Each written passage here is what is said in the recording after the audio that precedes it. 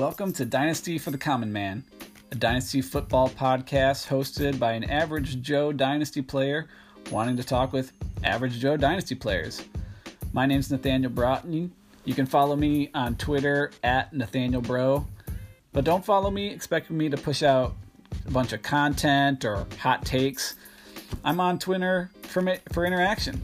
So go ahead and shoot me Dynasty questions, pose your own game theory strategies, or just brag about a trade that just went down.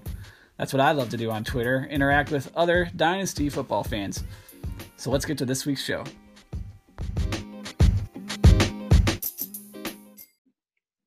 Welcome back to Dynasty for the Common Man.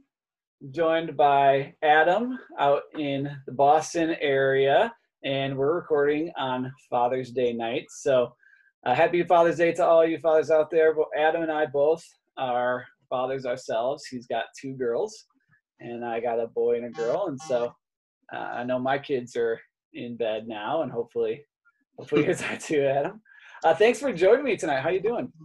I'm doing very well. How about yourself? Thanks for having me. Yeah, absolutely. I'm doing well.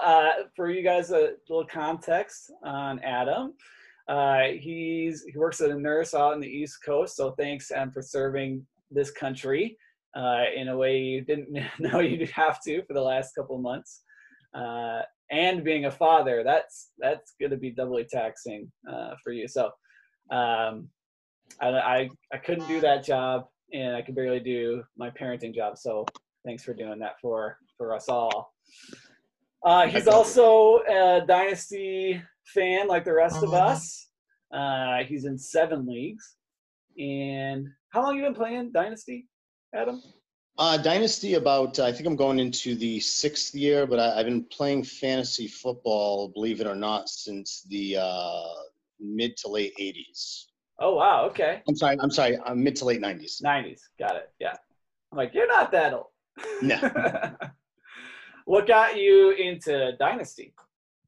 Dynasty was kind of a foreign thing to me. I really didn't. I had heard about it, Dynasty. It was almost an intimidating thing until one of our commissioners decided that he wanted to transition over to a Dynasty. And once I learned a little bit more about it, it seemed really appealing. And there's nothing worse than when you have a good team and the following year you have to, disband that team. So I definitely like that aspect of it, as well as I know we had spoken before.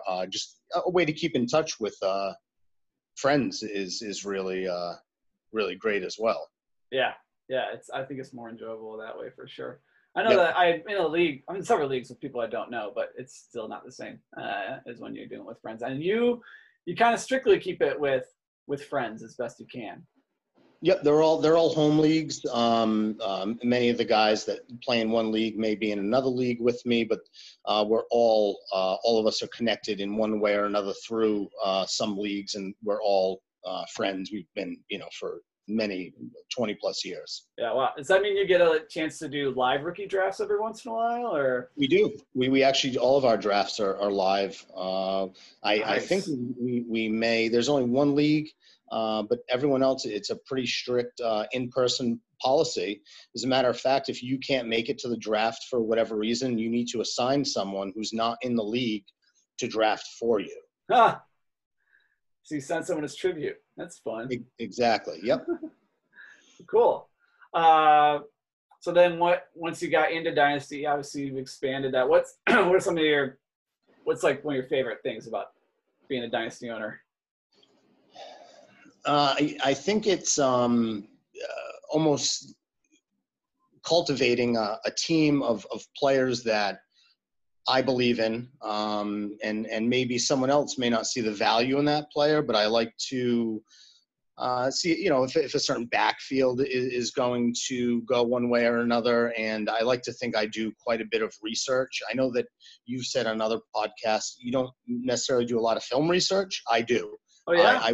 I will take my cues from people that do the analysis, and then I will go and watch the film. I don't strictly go by the numbers, but I like to think I have a little bit of an advantage that way I do quite a bit of research and film when I have a chance. Nice. How do you even get into that? Like, do you have to have subscriptions to like certain websites, or is it like through YouTube?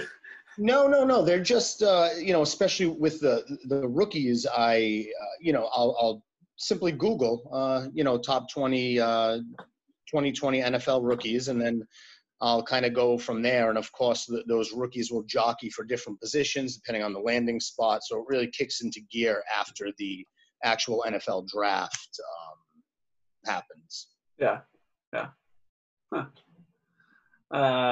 And then, so out in Boston, not a Patriots guy, but a 49er fan. Yes. So the whole other coast. So if they're playing, are you watching, Niners games in your East Coast time zone late at night? And typically the those would be my 4 o'clock or 4:30 games here on the East Coast. And obviously, since this past year they did a lot better, I get to watch all the games. But I do subscribe to the network, so I do catch all the games.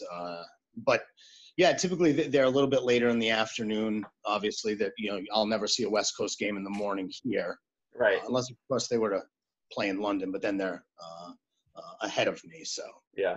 How did you become a 49ers fan? I had never watched football in my entire life. And when I was in the second grade, my best friend who introduced me to football happened to be a 49ers fan. And at that time, they were doing pretty well, so they were on TV a lot. So that's the only team I really grew up watching. And most of my friends' fathers were Giants fans, New York Giants, because the Patriots were not very big around here until 2001, believe it or not. Right. Okay. So yeah, just through your friends. Nice. So tonight we're going to talk about a couple of different things. It'll be a little scattershot episode, but with so many sports teams trying to kind of get their ducks in a row, not just in football and all over sports, and the recent COVID breakouts, I just wanted to talk a little bit about how you think this will unfold as far as the NFL season, what impacts that might have, and how you might, as a Dynasty fan or participant, even adapt to that. And then even in general, thinking about just risky players as people are sick, it brings up the idea of what is risk and how do you handle risk that is labeled to players. And there's all different types, and so we'll look at a few of those. And then last, we're going to even do a little bit of a who in the Dynasty community seems to be low when you look at ADP or ranking from different websites, and break down some positions and highlight a few players that way. So that's where we're heading for tonight. So yeah, we want to talk about COVID first here. I think there was a report recently that the Phillies, like several players and even some of the faculty and trainers and things like that, who have been diagnosed. Then it came across headlines that Ezekiel Elliott has been tested positive for COVID-19, and so I've just seen a lot of discussion on Twitter about that, and some people think that's actually good for him because he won't get it during the season. But it does bring up the idea of there's going to be players that are going to miss time. If they don't get it now, they might get it later, or the whole season could be canceled, or who knows what could all unfold. So for you, Adam, how are you preparing in light of COVID and the risk that brings to the season? So the short answer to that is I'm really nervous about it, to tell you the truth. I know that there were quite a few, more than 20 Clemson players that have tested positive. There was a couple of 49ers that were working out in Nashville that had also tested positive. I'm a big sports fan, but football heads and tails above everything. And that certainly, after everything that's happened, if the season were to be canceled, it'd be very disappointing, to say the least. With that being said, I do know that There were reports initially, and Roger Goodell said he would do everything within his power, including using some of the college stadiums in Hawaii and reconfiguring. I don't know how realistic all of that is. Maybe worst case scenario, they delay the season. There's enough warm weather and or stadiums where maybe by November or even late October, they could start that way. But I'm not, to this date, overly optimistic that everything is going to go off as planned right now.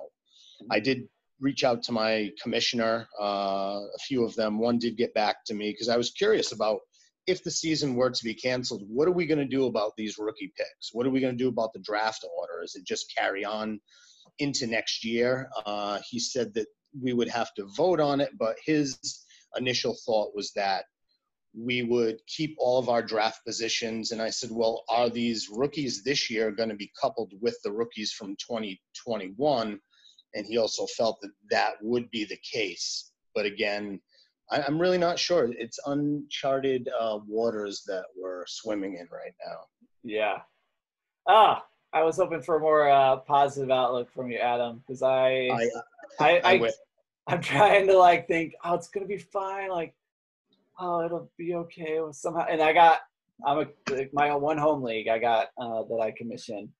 I just received a message from one of our owners yesterday. What happens if the season's canceled? And I'm like, I have been not researching solutions yet because I didn't want to face that reality. If you're out there listening and facing similar, doubts and worries, the Commission Impossible podcast by Ryan McDowell and Scott Fish, they talk just about all this kind of stuff that is, commissioner specific. And I know that they have done a podcast about maybe 4 or 5 weeks ago about this, but they might, continue to talk about it down the road. And so I need to go back and listen to that one and get some wisdom from them and see how they're handling it. Because they commission leagues that they're not even in, they're just, it's part of their job almost. I was talking to an owner from one of the leagues that I'm in, and I said, even more curious than outside of fantasy, what does it mean for the real NFL draft? Because trades have already happened as far as having teams having picks in 2021, but what does it actually mean? Do the Bengals get the number 1 overall pick again if the season were to be canceled? Right. It's very curious. Yeah. Hopefully we don't get to that point. Yeah, well, I've been nervous about what happens if the seniors that are in college right now who kind of project that maybe the senior season that they decided to go back to college for isn't going to happen.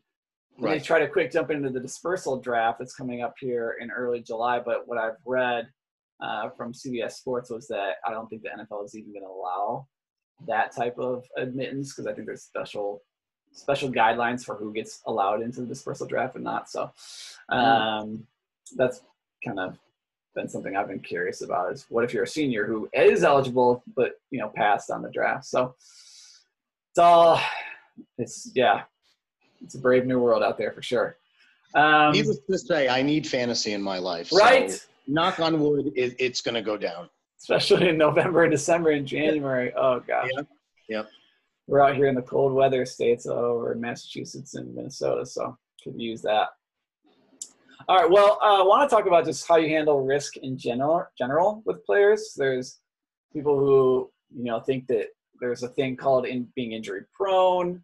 So that label gets thrown around. Then there's guys that have character concerns. And so we'll kind of dismiss the idea of the holdout because it's all speculation and with Dalvin Cook and Mixon that are kind of mentioned that they might be holding out. And that seems to be more and more the pattern for these higher end running backs. But we're not agents and we're not the front office, so we don't have insider information. But what if you've got a guy like Kyler Murray on your team? How are you? He's obviously very productive. He's got the rushing floor to help him kind of get his legs underneath him, so to speak, in the league, no pun intended. And and the potential to grow as a passer. Yet his stature makes him at risk as a runner, versus like a Josh Allen who's bigger, who runs.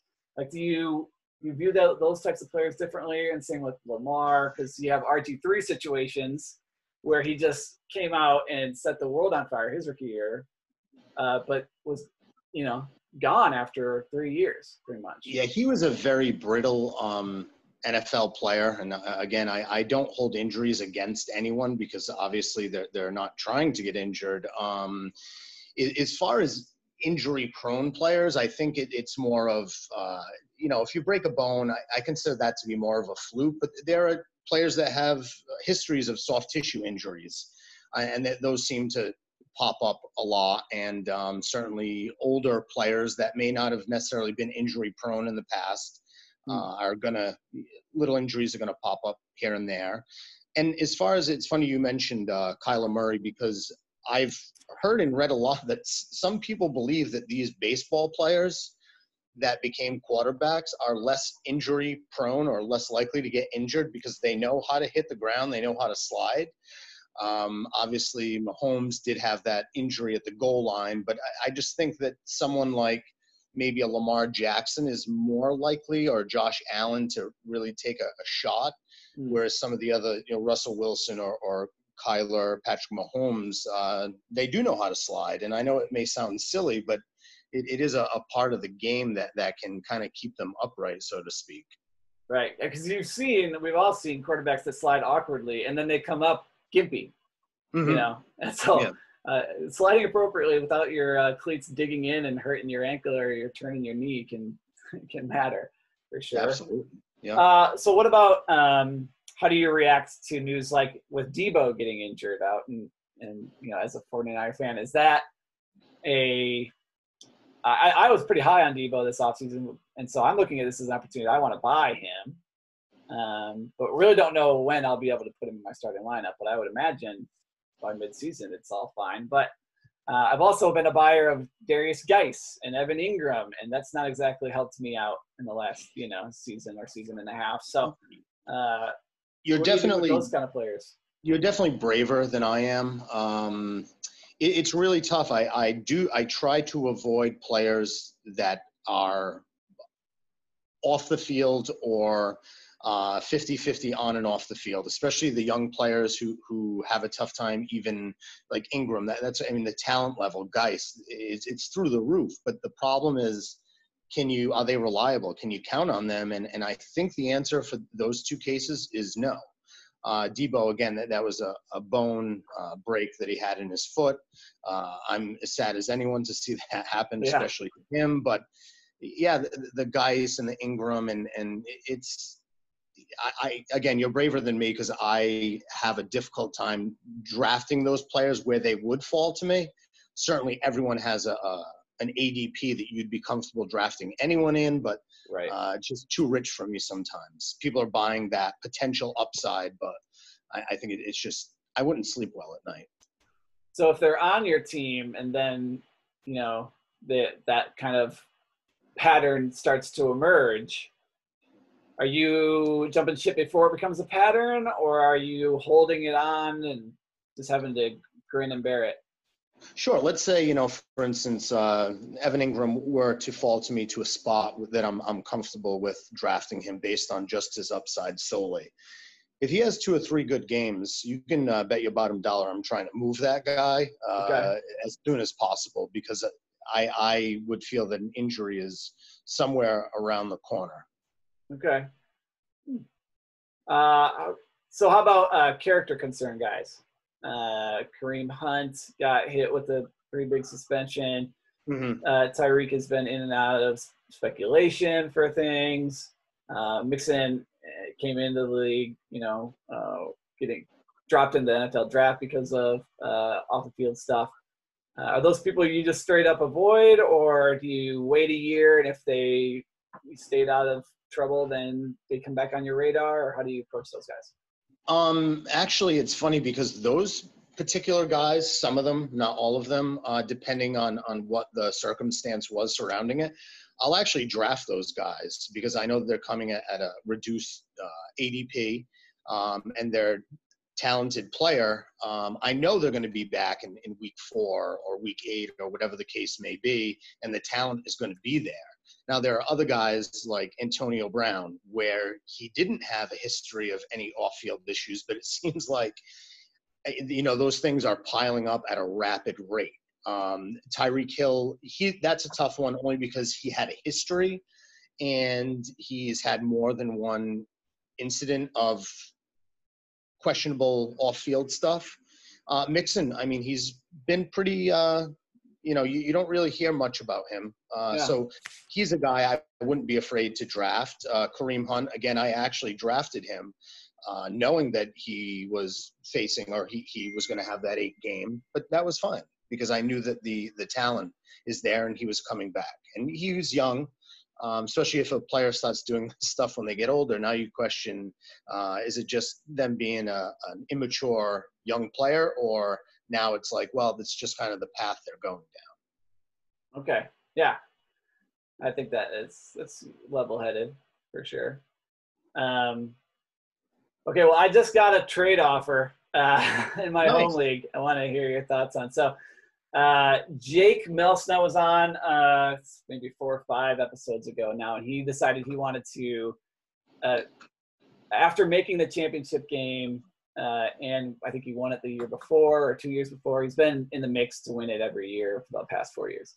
He decided he wanted to create, even though his win window is actually still open, he wanted to just revamp. He got bored. And so he's tearing down his team.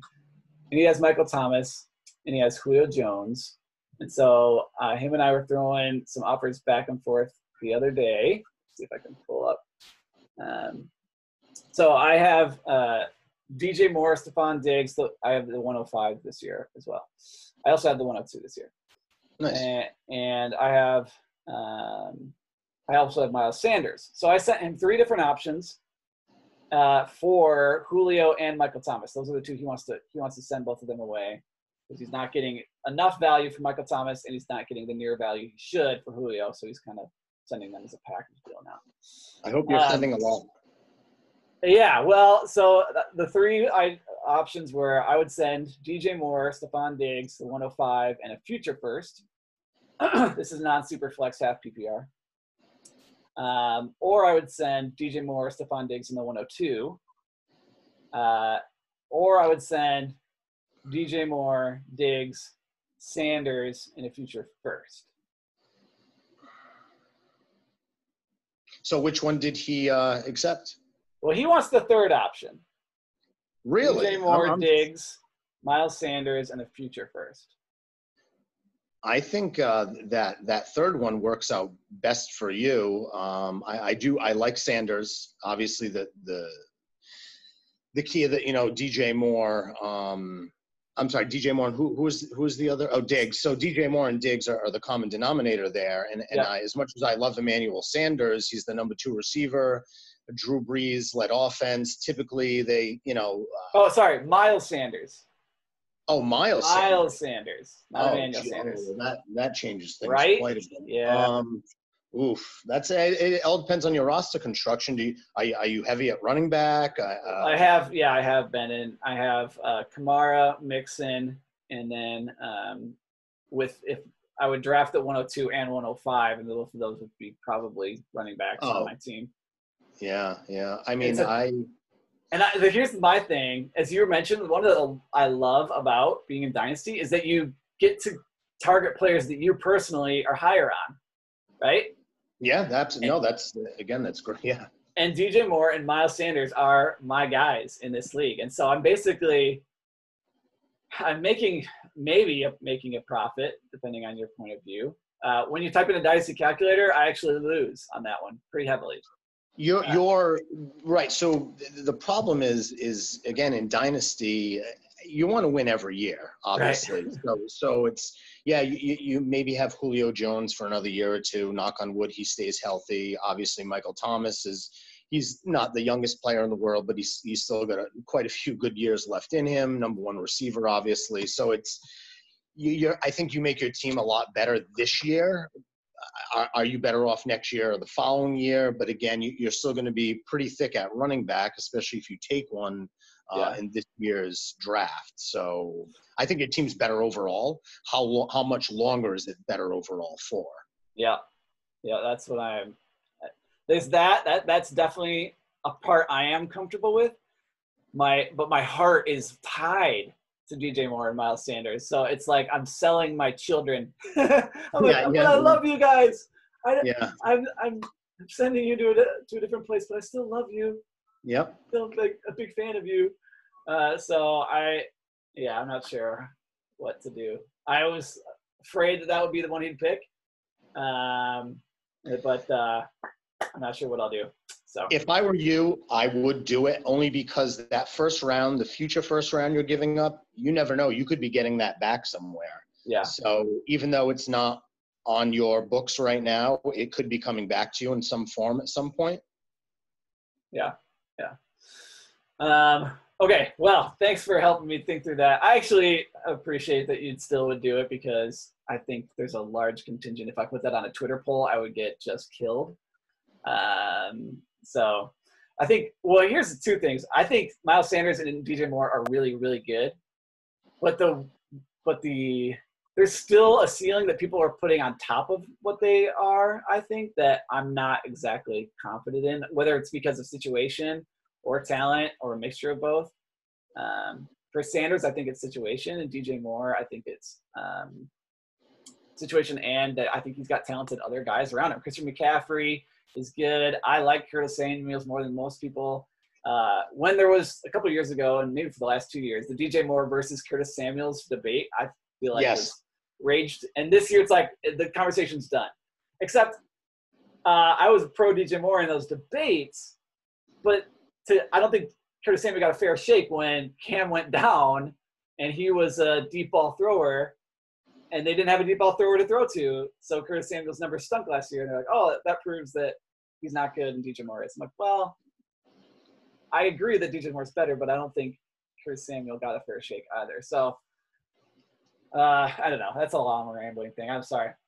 I like Miles Sanders a lot. I did actually. I was telling one of my league mates. He had the number 1 overall pick, and he's like Josh Jacobs. I said, listen, Miles Sanders is going to be the better long-term guy. Josh Jacobs will be the better rookie in 19. But for overall, I said, my money's on Sanders. Just watch the film again. Watch the film. The kid he's pretty dynamic, and if you were to prorate, what he did before he got the keys to the car, which he has now, I think he's going to be a top, top 10 running back if he can stay healthy. I think the Eagles, what he did last year without having any other deep threats other than some tight ends, they can't stack the box against him. I think he's going to be very good. Yeah. With that being said, I would still make the trade. Yeah. Okay. Well, thanks for that. I think I need a little bit of that encouragement because I don't want to back out on this deal with this guy, but I also I like to hesitate, honestly. Okay, well, let's get to some players that when you're looking at industry websites, that you think are undervalued. And we're going to start at we'll start at the running back position since we're already talking about Miles Sanders. We each picked 3 players. You probably have a lot more to back up. Mine's more gut. So feel free to break down as deep as you want. So who are 3 running backs that you feel like need to get more attention, more love? So there's a lot more gut than I wouldn't say it's a lot more, but there's definitely some gut in there too. So my first running back, who I think is being even not necessarily underdrafted, just undervalued. I think some of their ADPs are okay, but I would reach for some of these guys. The first one is Matt Breida.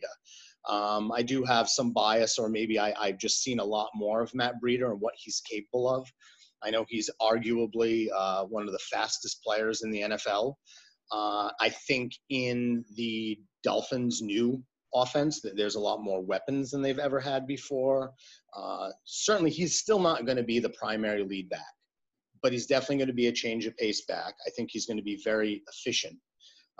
He's he had 600 rushing yards, 120 receiving yards, 2 touchdowns, and that was in a 4-man backfield.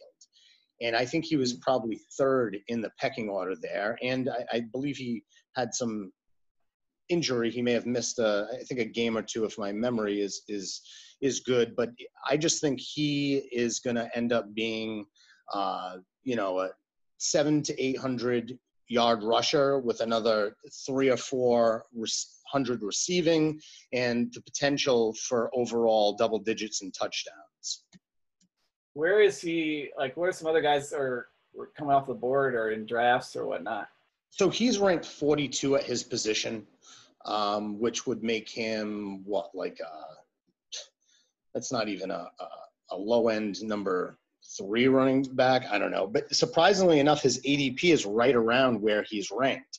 The strength of schedule is not great. 5th overall against the run that they're going to be facing this year, but he's such a dynamic back. And if people haven't seen Matt Breida play, I encourage you to watch anything you want on him. He's the kind of guy, he can get the ball out of the backfield, whether it's a pass or a run, and he is just gone. He turns the corner and he's gone.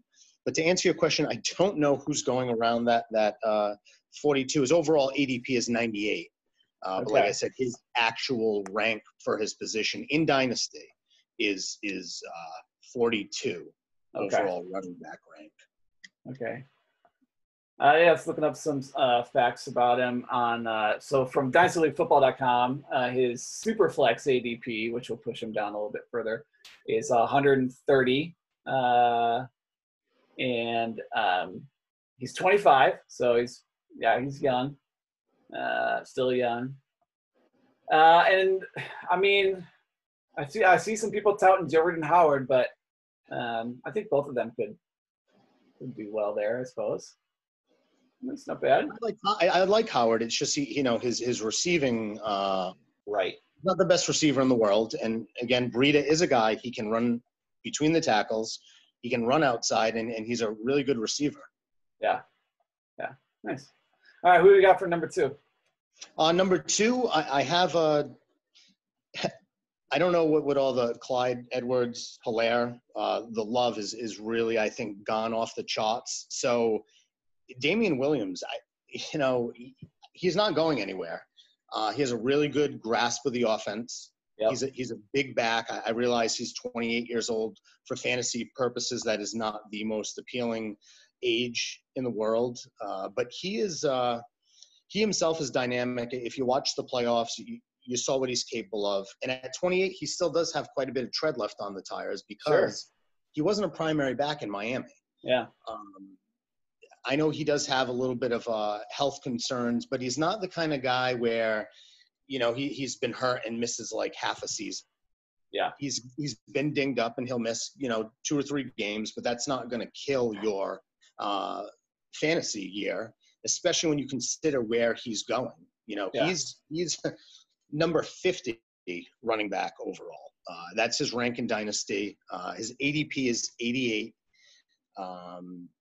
overall, and he's the 39th running back ADP in Dynasty. And I just think that's crazy. We're just assuming that he's going to disappear off the face of the earth. And especially with COVID, if there is a delay with the rookies, which there already has been, I don't see how Edwards-Helaire, and I know he did great things in college, but I don't see him as a guy who's going to run between the tackles or be very effective doing it. Okay. So, yeah, you're going pretty deep.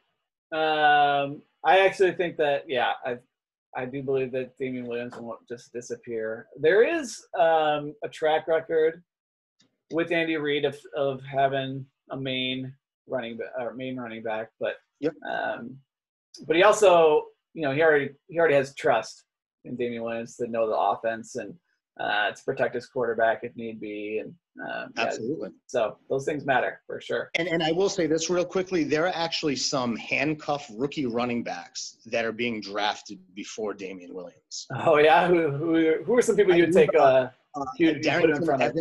Darrington Evans was a name I saw. His ADP was higher than his, but I don't see it.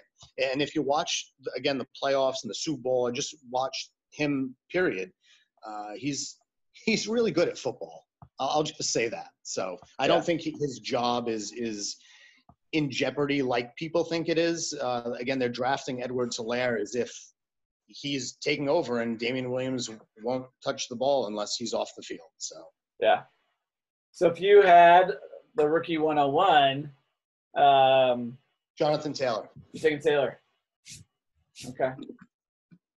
I was really happy too with that landing spot. I mean, to be running behind one of the better offensive lines in all of football, I get Marlon Mack is there. And I think it's going to take a little while for Taylor to grab that job, but I don't think it's going to be more of a Miles Sanders type thing. And I don't think it may even be that long. Okay. Running behind that line, it really is a match made in heaven for him. Nice. Who's your third? Maybe not the most popular name in the world, but Jalen Samuels. I know they drafted Anthony McFarland. Again, I wasn't too impressed with. I mean, his highlights look great. His tape looks okay, but his numbers aren't anything spectacular. Jalen Samuels was, the name of his college escapes me right now, but I know that he played tight end, he played quarterback, he played receiver, played running back. He really is a multi-tool, and they drafted him for a reason. And I don't know if James Conner is going to be back next year, or if he's an injury-prone guy. I hate to say it, his injuries are starting to pile up on him. He's missing time. And I just think that Jalen Samuels has a great grasp of the offense. He knows how to protect Big Ben in pass protection. And I don't think that there's anyone that's dynamic the way he is as a receiver, pass blocker, and just running out of the backfield. So, again, I just think his number 69 is his rank. ADP is 215, and he's going off the board as the 74th running back. He has a good strength of schedule too at 24, but it is a murky backfield. We'll have to see. But if he's there in round, pretty much he's get him in the 20th round or beyond. Right. Yeah. He's someone you definitely grab that could end up turning your fantasy season around. Yeah, he's a bigger guy too. I think you think, he's a pass catching guy, but he's 5'11", 225. Yeah, he's a thick back. Yeah, he went for NC State. NC State, yep. He's about to turn 24 in about a month. But yeah, so he's young. I was actually pretty confused by that McFarland pick by Pittsburgh, because I thought Benny Snell and Jalen Samuel can tote the rock. And I do like Benny Snell. I just don't think that he has the pass catching ability. Yeah. It felt like they had all the pieces they needed for a solid RB core. And either you go really and invest in the running back position, or you're just adding for depth. And it just seemed like they just added for depth, and people are acting like it really is significant. But I do have a quick honorable mention. I won't go into any stats or anything, but David Montgomery, Chicago Bears. I don't understand how. I know he's rising up a little bit, but I just don't understand how people don't think he's going to be a 1,000+ yard rusher, double-digit touchdowns. He has no competition in the backfield other than Tariq Cohen, and he just plays a different role. So I think, David Montgomery is one that's also being a little bit underdrafted for his potential. Okay. For me, I went with two pass-catching backs that I think also can, if given the opportunity, if injury happens, can hold their own for 3 downs as well. In Tony Pollard and Tariq Cohen, they're guys that will already help your roster if there isn't an injury, assuming PPR here, obviously. Yep. So they're already a contributor. And if Zeke goes down, Tony Pollard is totally trustworthy. And I believe the same as a Bear fan. I think Tariq Cohen actually probably the offense probably would run better if he was more focused of the offense. And they've split him out in the past, and he's run routes and he's great at it. So both of those guys, I think they're valuable where they're at, and they become a great trade piece if an injury happens, and you can get a lot more for them. And or you can just ride them, you know. You also have to consider that the Bears still have a very good defense, and they have a new quarterback, which means hopefully, for your sake, they will be ahead in positive game script, and they may be grinding out the ball more. Yeah, yep. And then the last one for me is Damian Harris. I liked him in college. He reminded me actually of Mark Ingram in that he was just solid. He's stout and just undervalued by everyone but his team in Alabama. Like they gave him the lion's share, and everyone else thought, unjustified that was the case, but not Nick Saban. So I was expecting that he would be more in his rookie year, like given more of a shot by Belichick. I thought he was already done with Sony, but he didn't really get as much of a look. But I don't necessarily think that's unexpected when you think of Belichick and the way he looks at rookies. And so with their quarterback issues, their wide receivers, they don't have a standout offensive weapon really. And so I kind of would just take maybe the cheapest / youngest of the running back core. I think Rex Burkhead is still maybe a value for this year. But I think Damian Harris could be valued this year and could find just a solid career a la a Jordan Howard in the NFL. So I will say that as someone who watches a lot of Patriots football for many years, the Belichick backfield, unless you have that one guy, is a scary place to own players. When he finds that guy, he usually rides them quite often. We do know that Sony Michel didn't have the greatest year ever. He's not very dynamic. He doesn't break tackles. He just had surgery. I don't know why Harris didn't play last year. I think he got maybe 4 carries the whole year. I'm not even sure. I think he's the better back, and I would like to see him take that job. They do have a good defense, so they should be. Well, I don't want to say positive game script, but I know how Belichick operates. They're going to be in every game. He loves to run, but yeah, right. They'll be in every game, and he loves to run the ball. So yeah, and the people he's around, there's some young guys, and then there's some older guys. He's around Emmanuel Sanders, Sammy Watkins era, and he's also around Anthony Miller, Paris Campbell, John Brown type of players. So you can either, and that's part of the draft, get like a known quantity like a John Brown, whose trade value is never going to increase. No matter how good he does.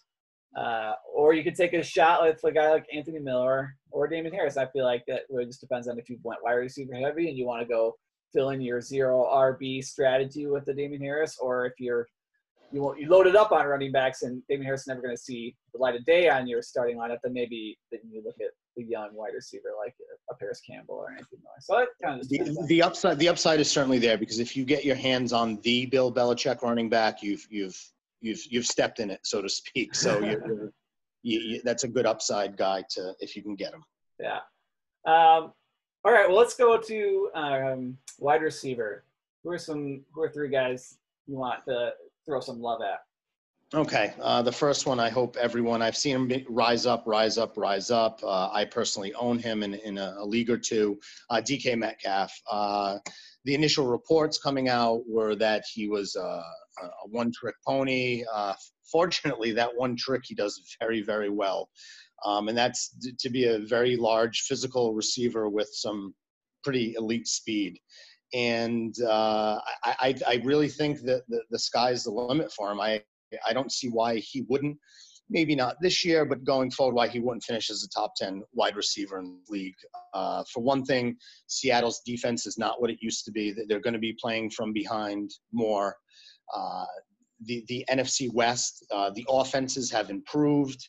So they're going to be playing 6 games against improved offenses. Russell Wilson is as efficient as they come. And I think that he, after watching DK's rookie year a couple times, just the highlights of it, he, toward the second half of the year, was trusting him with tight throws. And I'm like, he's definitely his guy. He is now. He'll throw the ball up there in anywhere because he knows he's going to go up and get it. Right now he's ranked 13th. I don't see why he can't finish better than that. His ADP is 54th overall and 16th overall. So he's actually being drafted below his rank. And the strength of schedule for receivers is 19 for Seattle.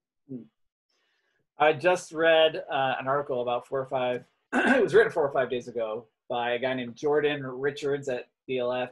You can follow. I read that as well. Yep. Okay. He's on Twitter at Chaboy J Rich. I think it's a fun Twitter name to say. And he was agreeing with you that he would put him in the buy high category because he expects him to go higher. I, on the other hand, am a little more leery. I use it as a sell opportunity with my DK Metcalf teams, just to get a safer floor. And so, but I actually am still a believer that he could be just incredible. And it isn't a one-trick pony. So I hope.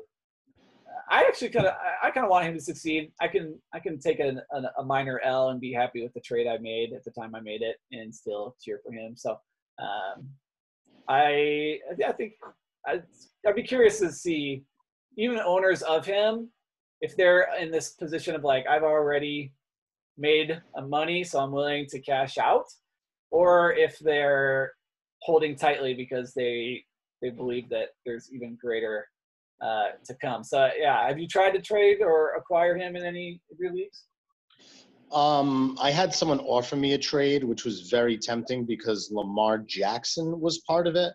Okay. But I don't see. I have trouble getting rid of DK, and maybe sometimes I fall in love with these players. I don't see him falling any shy of Julio Jones in the next 3 or 4 years, that type of alpha receiver. So I'm really, the price, they'd have to give me a lot. Okay. Not worried about the low offensive passing output because you think they're going to be having to put up points more? Is that? Yeah, I do. I think that they're going to have to throw the ball more, and it's scary to think if Russell Wilson throws more because we know he's already efficient with the low passing attempts that he already has. Yeah. If that happens, I think you're reading it correctly. I kind of think that what's the coach over there, Pete Carroll? I think he's going to run the ball a lot in the first half and then give it to. It's like you really should give it to Russell Wilson, put it in his hands more often. But and I love Chris Carter. I'm sorry, Chris Carter. Chris Carson. I love him, but he's banged up. Rashard Penny's banged up. DJ Dallas. I know Carlos Hot. It's not. It's a run heavy. In the past, it's been a run heavy offense, but the back's breaking down, and like I said, the defense not being as good. I don't see how they're not going to be passing. Yeah. All right, who's your second? Second one is probably a pretty obvious one to everyone. Recency biased. It's Juju. We all know what happened last year. He had 42 receptions for 552 yards and 3 touchdowns. He was hurt. Missed, I think, 3 games. His quarterback, he lost in week 1. It was just an abysmal year overall for, a guy in 2017, his rookie year, had 7 touchdowns, 900 receiving yards. His sophomore year, he had 1,400 yards and another 7 touchdowns. I don't see how he doesn't finish as would you be surprised if at the end of the year they said Juju finished as a top 3 receiver? I don't know that anyone would say that they'd be completely shocked. Right now he's ranked as the 7th in Dynasty. His ADP is actually the 14th receiver off the board. I don't see any way that he finishes this year as long as Big Ben is healthy as anything less than a number 12 receiver, and he's being drafted as the 14th receiver. Strength of schedule is middle of the road. They're 13th against facing for the receivers. So okay. And who's your number 3? Michael Gallup. Again, they draft a rookie. I don't understand the pick. Yeah. I think he's great. Michael Gallup was only an 1,100-yard receiver last year with 6 touchdowns. And when you watch him play, he's a pretty dynamic receiver. I think that he could be anyone's number 2, or even if he had to, be the number 1 on someone's real-life NFL team. He looks like he could be an alpha. Yeah, so I don't understand just because they drafted CeeDee Lamb why Gallup would just completely disappear. I know that the distribution is going to be a little shaken up, but who's to say that he's just not going to be more efficient with his targets. Right now, 33rd ranked receiver. He's being drafted slightly ahead of that at 31 in Dynasty Leagues, 68 overall, but I think has the potential to finish as a top 15, top 20 receiver, and that rank at 33 I think is ridiculous. And they have a pretty easy schedule, 30th overall for receivers on Dallas. Nice. Yeah, I mean, I was excited about CeeDee Lamb, but yeah, it's all with the COVID era, rookie wide receivers. He's not a finished product. Seems like Michael Gallup really kind of is. Yeah. And he's got chemistry with Dak. That offense is humming. I don't expect CD to at least this year make much of a productive dent in what Gallup can output for us. So that's a good pick. I might have to target him maybe in some of my redraft leagues. I don't have him in any of my dynasties. For me, I'm just going to go a little fast on my wide receivers. I went Jarvis Landry. I was shocked to find that Jarvis Landry is still young. I had it here a second ago. I feel like he's been in the league forever, but that's just because he broke out his rookie year. He's 27 years old. I would have thought he must be 29. So he's actually entering into the prime of his productive years. He's already looked at Baker. Baker looks his way more than he did OBJ. All he does is produce. In PPR, it doesn't matter if it's 8 yards or 12 yards.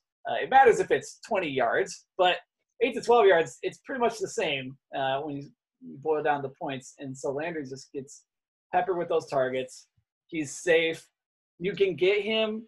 What is this? This is in a super flex ADP as in the early 90s. Around Darius Geis and Kareem Hunt, Raheem Mostert, Devin Singletary, Christian Kirk. I mean, I would take Landry. I would go heavy at running back if I was doing a startup right now, and I can get him late and know that I have my wide receiver 2 and not have to worry about it, whereas Justin Jefferson, Tyler Lockett, Evan Ingram, Devontae Parker is being drafted ahead of him. James Conner is being drafted ahead of him. Le'Veon Bell is being drafted ahead of him.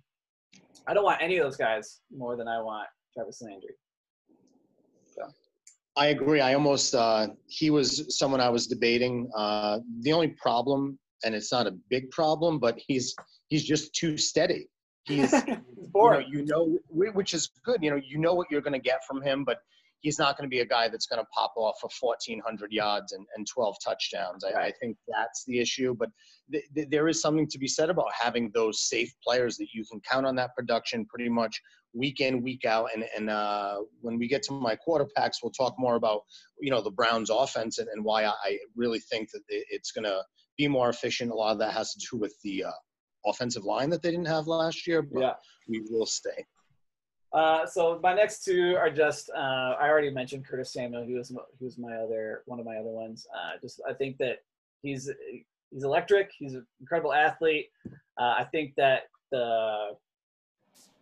he just kind of didn't have the opportunity, whether it was from the offensive coaching staff or the injured quarterback. And I think that 3 players can exist: DJ Moore, Curtis Samuel, and obviously Christian McCaffrey. With no real tight end in sight that is proven, at least.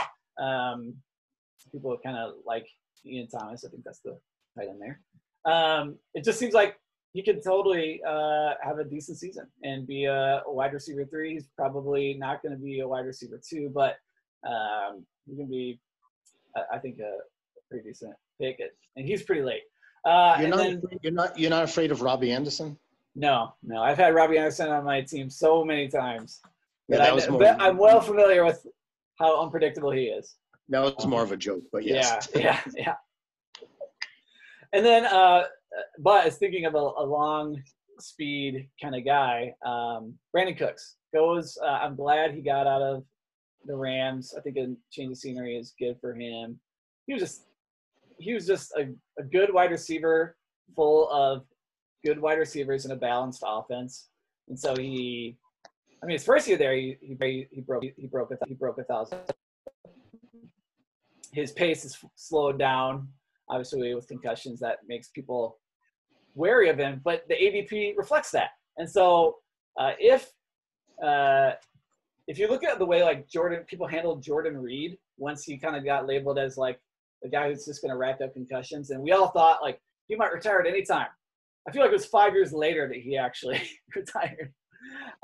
And so I think that if Brandon Cooks stays healthy, he's going to put up 1,000 yards again. Another guy I agree with, like you said, if he stays healthy, he's a solid number 2 receiver, and he's probably being drafted as a third or fourth, maybe not fourth, but third receiver at this point. So you win if you get him there. Yeah, he's only 26. So yeah, maybe he will get a slow start because it is to a new team, new offense. But since no one's buying him anyways, I have him on several of my teams. I'm just going to hold him and expect that maybe by week 8, week 9, he starts to come on. So let's go to – we're going to not do tight ends for the sake of the length of this of our time together. But sure. Let's run through quarterbacks. All right, real quick, Daniel Jones. This is more of a gut thing, I guess, than maybe it is a numbers thing because he was a free agent. I was curious to see some of these quarterbacks. He only played in 13 games last year. Just over 3,000 yards, 24 touchdowns. Obviously, the huge stain on him is his 11 fumbles. Being a rookie, obviously that number is going to improve greatly this year.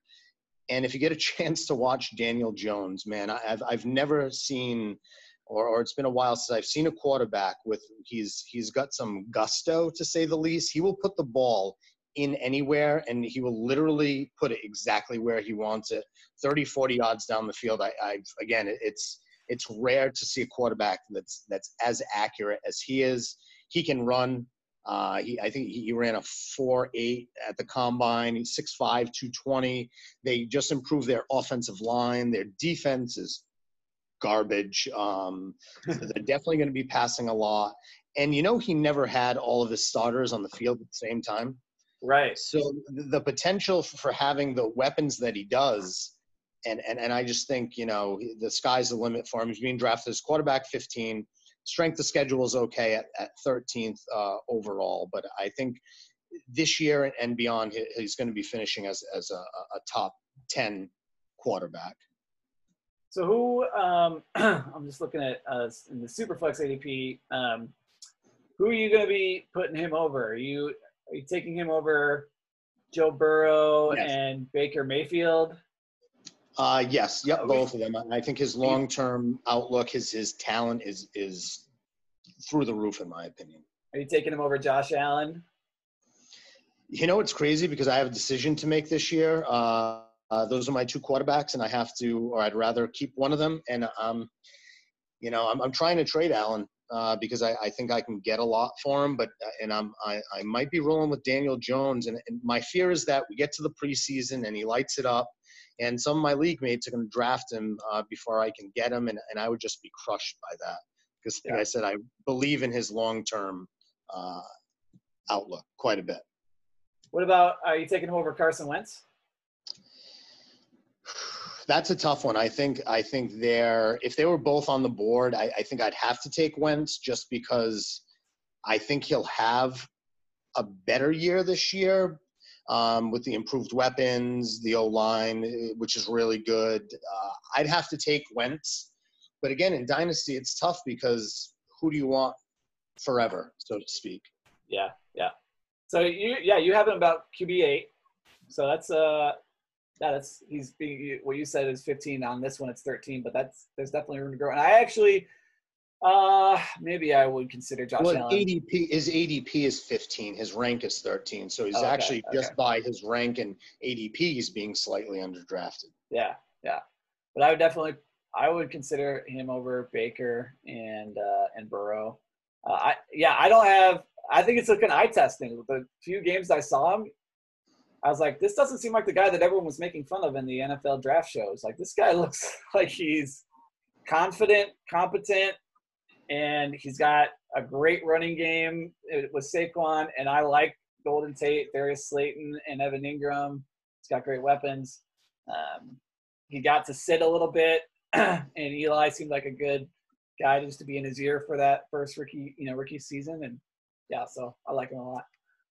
Sorry, got a frog here in the throat. What's your number 2?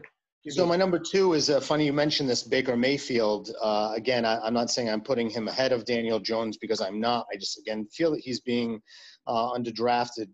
For some reason, they have him ranked as the 9th overall quarterback. So maybe people are starting to feel the way I feel. I just think that he is a talented quarterback. I think his weapons, he may have from top to bottom the best receiving core with tight ends and receivers and running backs in the NFL. His O-line, again, was absolute trash last year. They have Kevin Stefanski now, and I've heard, he's going to run 12-man and everything, 2 tight ends, and I just think he's going to be more efficient.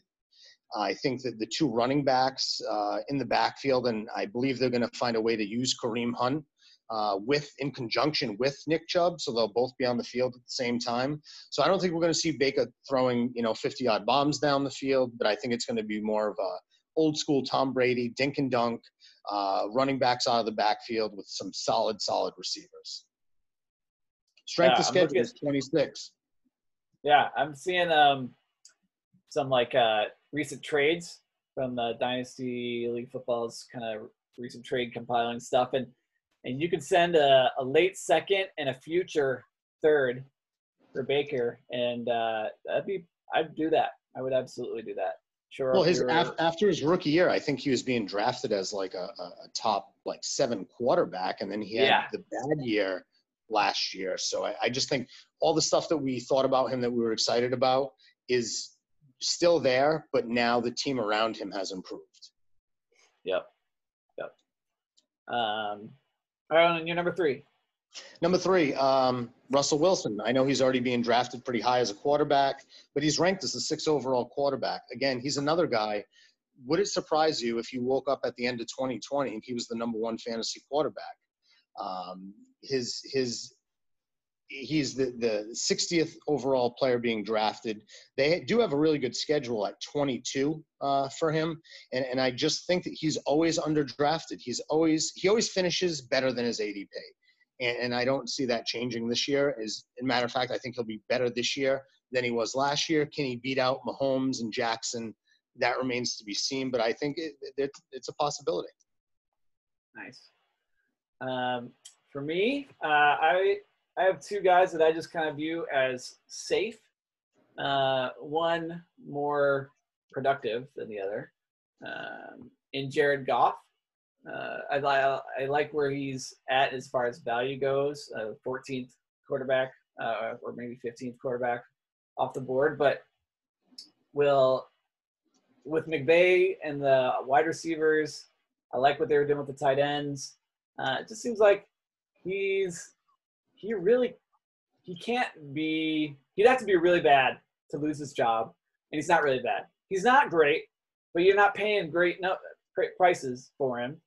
You get in production, and you get it pretty cheap. Another one is similar, except that I don't like the offense or the front office, is Derek Carr. He gets he gets pooped on a lot. He's QB 31. I'm sorry. He's not the 31st quarterback. I would take him over Gardner Minshew. I would take him over, not in a redraft, but I would take him over Breeze, Tom Brady. I would take him maybe even, I probably wouldn't take him over Aaron Rodgers, but I hate Aaron Rodgers, so I'm a Bear fan. So it would make me want to at least. But I would put him above all the older guys. I would probably, considering what I saw in Phillip Rivers, I would definitely put him over Phillip Rivers. I'd be tempted to put him over Ben Roethlisberger. He has quiet, decent seasons. I think he's not good enough to take his team anywhere, but he's not bad enough to lose his job. And then we're in an NFL that highlights passing. So he's going to put up points. And then the last is I already kind of alluded to, just basically any starting quarterback in Dynasty that is behind Breeze and Brady. I would say they're too low because I would put them ahead of them. Even Gardner Minshew, I would put ahead of those guys. So I need to go on that. That's just basically an age thing. I think Breeze is great for this year. Tom Brady with those weapons in Tampa Bay should be fine this year too. But it's just it's a longevity thing more than anything. Two great guys to back up your Rams quarterback, and that defense too is another one that's really kind of plummeted over the last few years. So I think Goff's going to be thrown a lot more than what he saw himself doing the previous years. Yeah, I agree. Well, I know that we both prepped tight ends, but people probably, tight ends are the classic sleeper. There's so many things out there about who's the next tight end that's going to pop off and all that stuff. So we'll save that for someone else. But man, thank you so much, Adam, for coming on. It's been really fun, and I feel like I'm going to re-listen to this and consider how do I get some offers out to especially those running backs. Breda, I like that idea. Maybe going fishing for him. So, we learned a lot. Thank you. Yeah, once we watch preseason, I think some of those guys, we may see them, especially Breed, as a riser when some other people that necessarily weren't 49ers fans get to see, because again, he was buried on a depth chart and still contributed, quite handedly. So. Yeah, I remember 2 seasons ago, it seemed like he was the only one that could survive out there and handled himself well. So hopefully if you're in a league with Adam, he'll send this out to you after you'll find this podcast after your redraft stuff all goes down and after he sends out a bunch of trades. But if not, now you know who he likes and you can try and offer him up and see what you can get for him. So hopefully that stirs up some trades in your home league there, my friend. Thanks for coming on. Thank you for having me. And have a great night. You too. Thanks.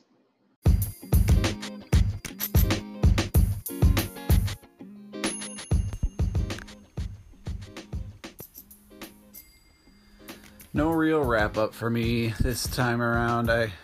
This episode's gone long enough, and I got family birthday to celebrate and spend some time with the family. So I'm just going to cut it short tonight and hope you all have a great Father's Day.